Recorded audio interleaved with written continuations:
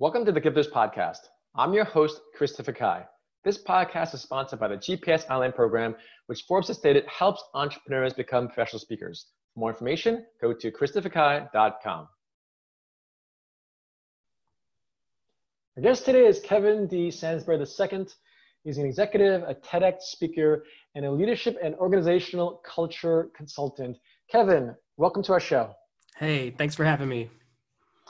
So let's just dive right in. You are a TEDx speaker. You talked about the masks we wear in the workplace masquerade.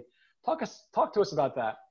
Yeah, so that TEDx talk was actually pretty amazing. My work on recent TEDx talks centered around people essentially shifting who they are and what they believe in.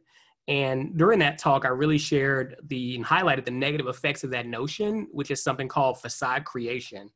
And then I dug deeper into looking at the workplace masquerade because through my years of working in human resources and coaching leaders in various organizations, I had to straddle two worlds of being a practitioner and also a researcher. And what I discovered was like a lot of people wore that mask and they really brought negative things back to their home and impacting families and marriages and relationships. And it really caught up with me, and I got really interested in doing research on it because basically I found that people consistently put on a show when they came to work. Think? Yeah. Well, I mean, they told me, you know. Oh. And so it really became apparent that sometimes people don't even know who they are, and they're chasing, the Joneses and what everybody else is doing, and they a lot of times people that I talk to were saying, they really don't want to go out. They don't want to do this. They want to be themselves, but they can't because they have to fit in and stuff like that. So it was just fascinating. Well, let's talk about that because unfortunately, again, even in school, you have to be the cool person and buy the nice shoes, buy this and that. So in the workplace, it's, I guess, similar, even more stressful because now it's a job. You can get demoted, promoted, or fired, right? Mm-hmm. So you actually have a great understanding of people, right? Because you're in this HR role and allows you to have that. So now that that's the problem that you're sharing, what are some suggestions you have for people to overcome that? So I coach about 25 people right now and various leaders in different industries. And some of the things that I'm telling them is a lot of times people have trouble with pausing.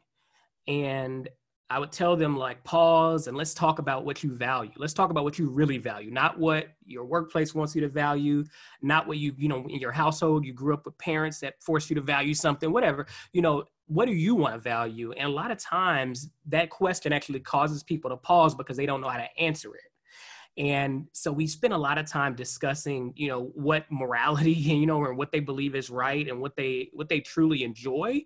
And so I've gotten some people to start doing meditation because I meditate. I've gotten people to start, they've started increasing kind of physical wellness and stuff like that. A few people actually, pre-COVID-19, they were looking at being entrepreneurs and moving out of the 9-to-5 drive and things like that. And so it was fascinating what the question was of pausing did to people because in this world, they're not used to doing that. And that was that's kind of how I start with people when I'm coaching as it relates to value acquisition. Yeah, it could be another TEDx talk, frankly. Yeah, I know, counting them up. So, well, let's talk about this pause and why do you think that's so important, especially in the more Western hemisphere world? Because, when you're in Spain, they have these siestas where they literally, you go to a restaurant at 6 o'clock at night, you're not going to see anyone there, Right. So tell us about why the pause is so powerful and important.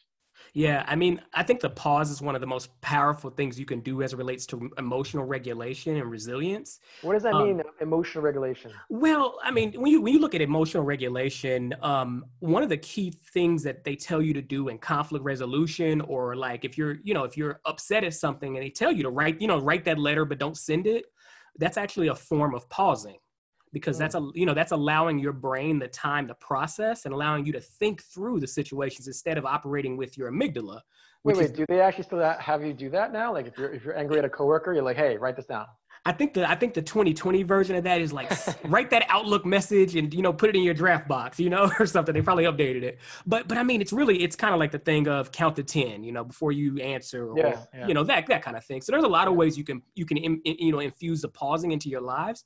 I think another way to pause is I'm working with a leader where we were talking about boundary setting, especially in the world of COVID, and I told her, I was like, can you find an hour for yourself a day for yourself and pause and use that to regulate and use that to bounce back? And you could meditate or you could do research, whatever you want to do. Can you find that time to recharge and pause? And two clients that I have, it's really hard for them to do so because, as you said, in Western society, we are attuned to drive and to work, to work, to work. Like hard work is like prized, and taking care of yourself is not necessarily prized in the same way. Yeah, there's this very fairly famous motivational speaker. And I remember he's like, sleep. I don't sleep. I'm like, yeah, dude, that's not the brightest advice in the world. It's like, again, Yeah. back to, because you need sleep. If you don't sleep, you're more distracted, more higher prone to hypertension. I'm just saying, it's like, unfortunately, some of us share these things. Now, let's dive a little deeper into that because, again, I meditate, like you said, like, what you talk about meditation, it's so important. But what do you think it is about people who, let's paint the picture here, right? Let's say people continue just working. What happens if they just keep doing that? What have you seen from your experience? I mean, I used to walk into my office on Mondays and have people in tears waiting for me. Really? Yeah, all the time. Not of And joy. I was like, wow. It was funny because I originally was going to go to school to get my PhD in psychology, but I realized I didn't want to have to do counseling work. But then my HR career drove me into like basically doing counseling work. Yeah. And so I mean, kind of with that whole notion of why people don't, and I just think like the world that we live in, especially in Western society, it kind of pressures us to keep working, and we kind of have a romanticization of being busy and being overworked, and how many cups of coffee we drunk today and how less sleep we got compared to everybody else. Like we tend to romanticize that like we're on the ball, when in reality it's actually pushing you further off the ball. And so what I've seen people have to like reduce their schedules. I've seen people quit to be more home with their families. I've seen people go, I've had to mediate tremendous amounts of conflict between people when, again, instead of pausing, they wanted to be performative and they wanted to put others down and things like that. And so the negative impacts, unfortunately, go further than the workplace, and they actually hit people at home.